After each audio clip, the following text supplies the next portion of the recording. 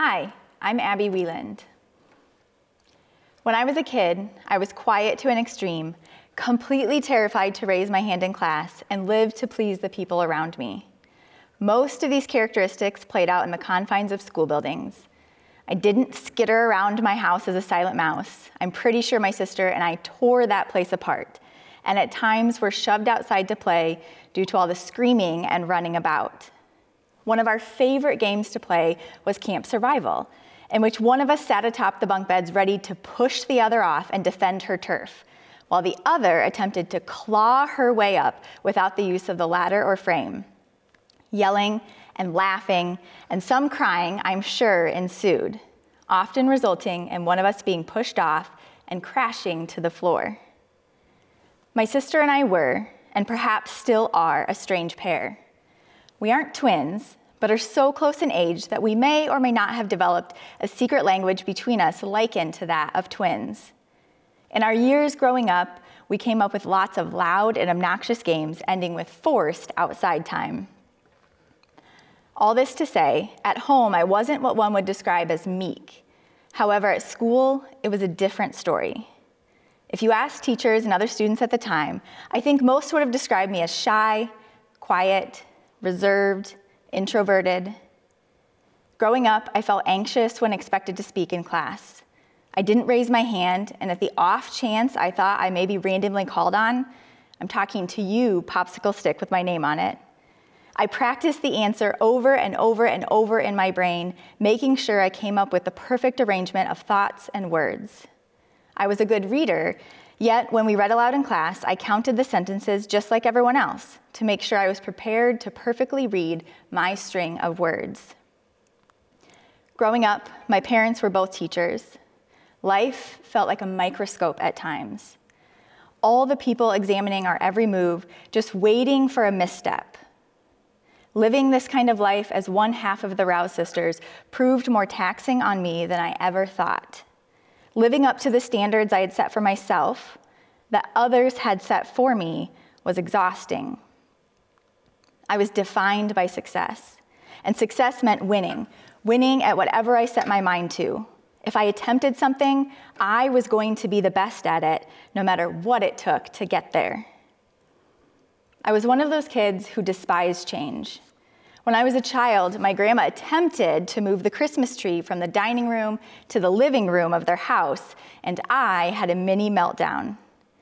There was zero rationality in my position on this issue. She moved the tree from the room with the dining room tables and the hard tile flooring to the room with the couches and the carpet and the comfort. The new room was bigger and all around superior. None of this mattered to my child brain. The mere fact the tree was no longer going to live in the place it had my entire life was enough to send me into a tailspin. The similar situation occurred when my mom moved our tree at home from the living room to the family room, not to mention the year they purchased a fake tree instead of a real live one. My grandparents used to have a school bus converted into some sort of hippie camper type situation. When my mom was younger, they traveled around the country in this bad boy. Growing up, my cousins and I used it as a playhouse of sorts. One day, my grandpa sat us down and informed us they would be selling said bus, and as a bribe to us all, were going to give us each a part of the profits. I think I was around 10 at the time. You might assume we all happily pocketed that cash and went about our lives. You would be wrong. About half of us organized a demonstration, complete with picket signs, demanding we keep the bus. We still have pictures of this epic moment in history. I think it was my cousin Mallory, perhaps one or two others, our baby cousin David, and myself representing the Keep the Bus campaign. I couldn't believe my grandparents were going to so easily get rid of this treasure, especially one so integral to our parents' childhood and now ours. The fact that we knew about demonstrating and picketing and the like shows you a bit about my family life and how we were raised. Still, we lost and got paid off. This is all to say I didn't always embrace change. I clung to every single thing that had ever been a part of or defined my life. And then I went to college. The next few years began my journey through chaos. Though I completed my entire college career at one university, I spent about 6 months in Florida with the Disney College program and moved to Minneapolis for student teaching. In the years that followed, I not only tolerated change, I sought it out, teaching in 3 different school districts in 5 years, taking a year off in the midst of these years to get married, backpack through Europe, and spend time in Ecuador volunteering. I was 27 when my first marriage ended. I was spiraling, and in the midst of the chaos, lost sight of who I was created to be. I always tell people when I talk about this time that failing relationships and divorces absolutely take 2 people. But if there was one instance in which one person bulldozed through that thing, my divorce was it. My ex-husband is probably one of the purest, kindest humans on this earth. As it happens when you get divorced young, the entire world wanted to know what happened. It seems when older couples, those who have fought and clawed their way through years and years of marriage, get divorced, people don't ask a lot of questions. People know. They've experienced the downward turn, they've witnessed the pain. But in our case, the world didn't get a front row seat to our demise, and they demanded to know why. I didn't know. I didn't know what to tell them. I didn't know what to tell myself. Over the years, the words have come to me.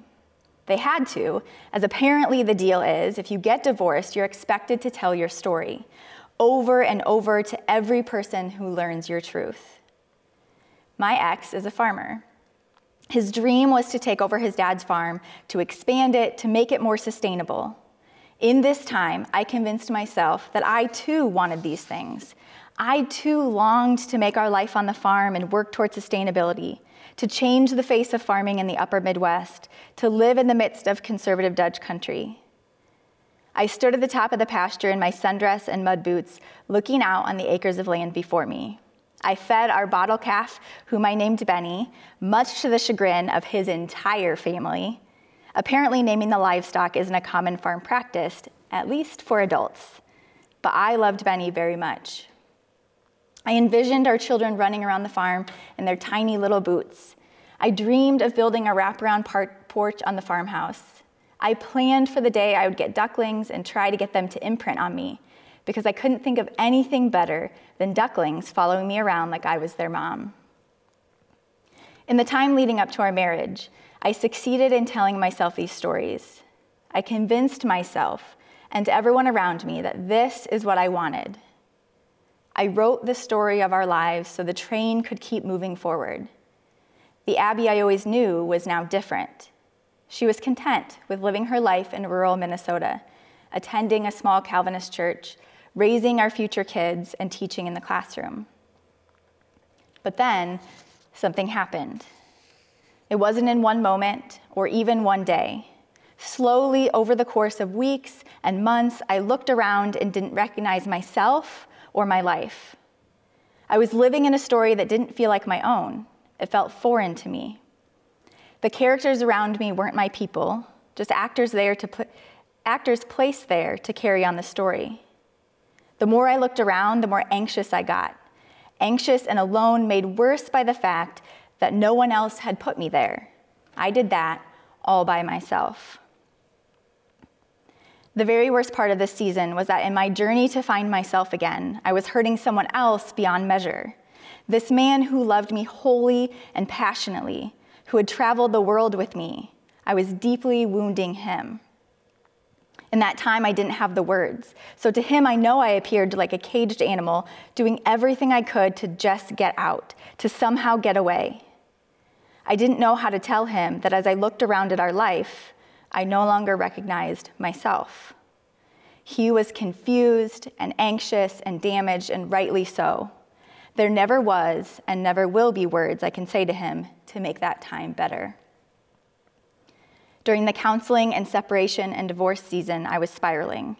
I was spiraling in part because the life I had envisioned and made happen was falling completely apart. I could not seem to shove all the pieces of our brokenness back together into a nice, neat picture. This was a time in which I drank entirely too much, because then I had an excuse as to why I had no control over my life. This was a situation in which I spent the whole of winter break on my parents' couch in leggings, unwashed hair, and a top-knot bun, eating the least amount I could and crying about all the things. It was not pretty, but it shouldn't have been. I needed to wrestle with everything I wanted for myself, the choices I had made and would make going forward. I needed to discover once again who I was created to be, not who I coerced myself into being. As I write these words in my 32nd year, I can say I truly feel like myself again, but it's been a hard road. After my divorce, I determined my next move in life was to come home. So I moved closer to my hometown to Cedar Falls, where my sister and her family lived. Eventually, about 6 months after moving back through a series of events, I moved in with them. Never once did I think I would be 30 years old living with my sister, and never in my wildest dreams could I have predicted the level of amazing it was. Waking up each day to my 2-year-old niece, living in that house when my nephew was born, taking the kids to the park and going on walks, early morning talks with my sister over coffee. None of this would have happened had I continued the life I made happen for myself. These are the pieces I didn't carefully craft. This part of my life lacked a perfect storyboard. These moments of beauty came in the between times, the days and weeks and months actually making up our lives. A few years ago, I began my doctoral degree. It was a Monday night when I walked into my very first class. The professor was not yet there, so we waited outside the locked door. I looked around me and quickly noticed I was the youngest person present. Also evident was the fact everyone else knew each other. I was the lone newbie. As I looked around, I noted all these women were dressed up. I regarded my own jeans and hooded sweatshirt and immediately questioned whether I missed the part in the student handbook about dress code. Perhaps doctoral students didn't wear jeans. We filed into the room and took our seats. Quietly, I watched and listened to the voices and words coming out of these women's mouths. They were so well spoken, employing words I had never heard. I wondered if I was smart enough. Maybe the committee got it wrong when they let me in here, I thought. I clearly didn't belong. I'm obviously not intelligent enough or well-dressed enough or articulate enough. I carried a backpack instead of a professional tote bag. My hair was thrown into a ponytail. This went on for 3 hours that night. I tried to focus on what the professor was saying, but the entire time I worried I wasn't perfect enough for this program. And then Saturday came, and along with it, 2 additional courses I was taking that semester. I timidly strode into the room a few minutes before 8 a.m. and was relieved to see that not a single person in the room was in my Monday night class. Perhaps these people are more like me, I speculated, as I eyed the crowd and saw jeans and hooded sweatshirts and yoga pants. Doing this doctoral life with the group of people I met in my program has proven to me over and over that none of us feel perfect, but in fact on the opposite end of that spectrum. Through discussions and work on group projects and commiserating through text messages on the weekends, it became increasingly clear that none of us felt like we belonged. None of us felt prepared or ready or smart enough. Discovering this did not come quickly or easily. Nearly all of us were alike in that we walked into this life with our perfectionist armor. Brené Brown says that academics are just regulars with masks on. I couldn't agree more. Whether it's a mask or full body armor, we're all just regulars. It was around this same time that I met my current husband. We met on Match. I was nearly 30 and thought I'd better put this process in high gear. We're not getting any younger over here. If you've had any experience with online dating, you know the perils and sheer ridiculousness of the whole thing. My sister was the person who encouraged me to sign up. However, when I went to her for assistance in creating my profile, she was absolutely zero help. Her advice was simply to write, "I'm single and ready to mingle," on my profile. I'm sure that would have drawn in the best of the best. One day, as I was scrolling through, I came to a message that caught my interest. All it said was, "What's the catch?" Now, sometimes when I tell this story, people are offended for me. How dare he? What did you say? Did you immediately block him? No. Instead, I took this as an opportunity to reflect. What had led me to this point in my life? My 15-year-old self would not be impressed by the fact that I was divorced, with no children, single at 29. She would have been horrified.